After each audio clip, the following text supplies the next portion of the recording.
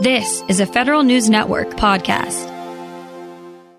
In conducting procurements on behalf of other agencies, the General Services Administration's Assisted Acquisition Service often turns to small business, specifically the Small Business Innovation Research Program, to get new technology into the government.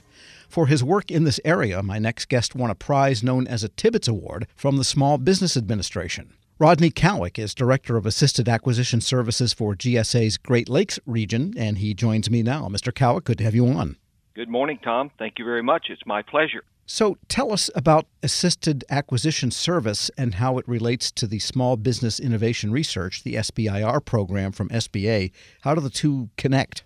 Well, as you mentioned, I am honored to have the opportunity to serve as the Director of Assisted Acquisition Services, or AAS, for the Great Lakes region, which we'll refer to as R5. Our mission is to award and administer contracts and task orders on behalf of external customers on a fee-for-service basis. With SBIR, or Small Business Innovation and Research, as you mentioned, it is a competitive award program. It's coordinated with the U.S. Small Business Administration. Our goal in AAS is to bring innovative solutions to the federal marketplace, support the growth of American small businesses, facilitate job creation and positive economic impact, and strengthen our industrial base. Most of the contracts that we do are for professional services such as information technology, engineering services, technology development, research and development, prototype development, things of that nature. That is non-SBIR and SBIR alike. But prior to me joining GSA in 2011, I was a career Air Force acquisition officer. I was responsible for SBIR work throughout my entire career in one capacity or another. Our biggest pain point was always getting our contracts awarded in a timely manner, and that was due in large part to a lack of dedicated contracting personnel. So when I joined GSA and I learned what AAS is all about, it was obvious to me that a fee-for-service contracting activity is the perfect solution to this dilemma. Customers can come to us, customers that have SBIR work and SBIR funding or non-SBIR funding alike, but they lack the contracting personnel to award and manage their contracts. They can come to AAS and get those services. And that's what we're doing. We're meeting a need that has largely been lacking due to a lack of dedicated contracting resources. Because when you think of innovative research and technology transfer from small business, you tend to think in terms of products, perhaps, more than in services. So maybe give us an example or two of where SBIR vendors came in through AAS in your region, what kinds of projects they were associated with. Oh, absolutely. Phase 3 is actually for any work that derives from, extends, or completes prior SBIR, STTR funded efforts. You mentioned small business technology transfer. We'll call that STTR. And that work has to be funded by non-SBIR, STTR sources of funds. So those are the two key criteria that must be met for a Phase 3. And Phase 3 can be used for services. It can be used for production. It can be used to buy products. It can be used to conduct further research and development. It is actually a very broad scope. So some examples. You've asked for services in particular. One of the contracts that we're very proud of and is a huge success story for us is a large multi-million-dollar contract that we awarded to an economically disadvantaged woman-owned small business to provide what we will refer to as a digital engineering ecosystem for primarily the U.S. Air Force, but now it's being used for other Department of Defense customers as well. What is a digital engineering ecosystem? Well, it is a system that exists in the cloud that can allow defense customers to design a future system completely in a virtual manner. They can test that system. They can prototype that system. They can debug errors with that system before they actually roll one item off of the production line. This is proving to return a huge amount of savings to those customers. So that's one example of a contract where it's not necessarily a product, but it's more of a service and a capability. We're speaking with Rodney Cowick. He's Director of Assisted Acquisition Services for GSA's Great Lakes region and winner of an SBA Tibbetts Award. So is it possible for an agency to come to you, to the AAS, with a requirement? and maybe not know that it could be best fulfilled by an SBIR competition? Do you have the authority or the ability to turn it into an SBIR competition and get the client much closer to what they hope for in the final system or product delivered? Yes, that is a very good question. Typically with Phase 3, the Small Business Statute and the SBIR statute actually requires that federal agencies, to the maximum extent practicable, award Phase 3 contracts directly to the company that developed the technology under Phase 1 or Phase 2 funding. So for the vast majority of the work that we've done thus far, as a matter of fact, all of the work that we've done thus far, when the customer comes to us, they already have a successful SBIR, STTR company that they would like to spend non-SBIR STTR money to do work that derives from, extends, or completes that work that was funded under the SBIR STTR program, i.e. a Phase 3 contract.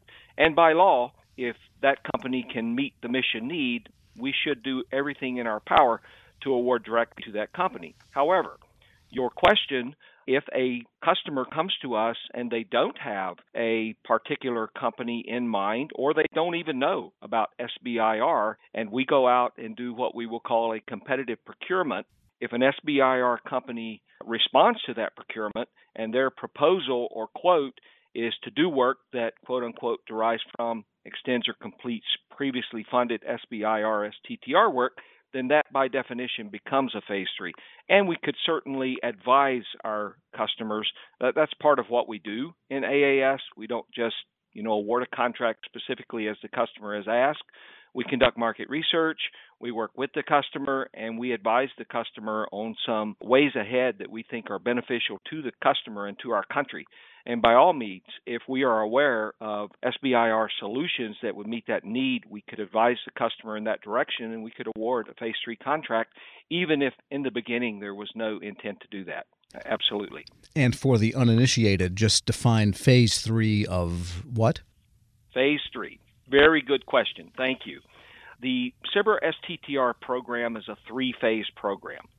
Phase 1 is highly competitive, and it is a small dollar, small time duration, basic research type project. Typically, a company that wins a Phase 1 award will conduct a feasibility study in a 3 to 6 month period of time, and at the end of that study, they will produce a report that the purchasing agency can then use to evaluate whether they want to invest additional funding in developing the technology. If so, then if they are using SBIR STTR funds, that would become a Phase 2 contract where they would actually maybe develop a prototype or demonstrate a capability, something that was described in a feasibility paper in Phase 1.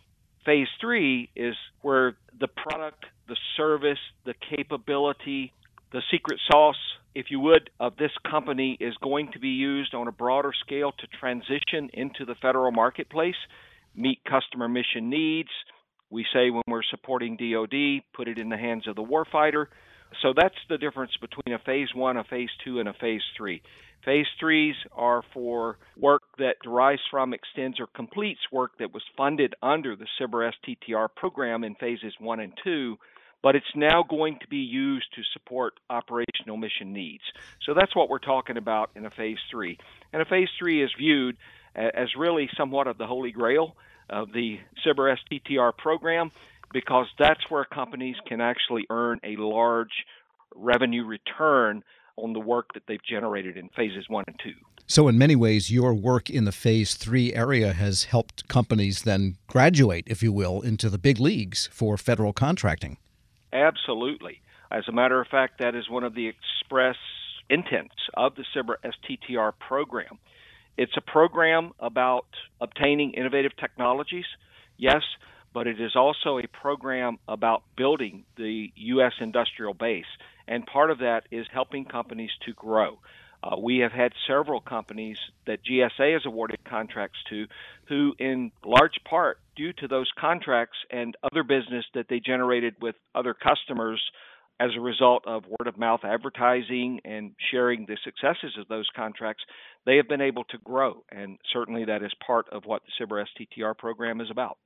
Rodney Cowick is Director of Assisted Acquisition Services for GSA's Great Lakes region and winner of an SBA Tibbetts Award for his work with the Small Business Innovation and Research Program. Thanks so much for joining me.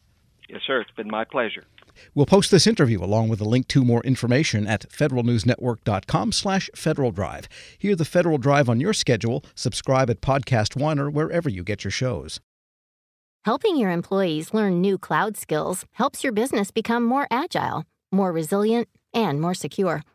Not helping employees learn new cloud skills causes your business to become less agile, less resilient, less secure, less innovative, less profitable, and, well, ultimately less of a business. Don't become less of a business. Try Pluralsight and get your employees everything they need to learn new cloud skills. Learn more at pluralsight.com/vision. When you think about something that brings out the best in us, it usually involves helping someone else. By donating plasma at a Grifols Center, you can help save millions of lives and show your good side to the world. You'll join thousands of people who donate safely each week, so patients get the plasma-derived medicines they rely on. And you'll be rewarded up to $1,000 your first month. Learn more at grifolsplasma.com.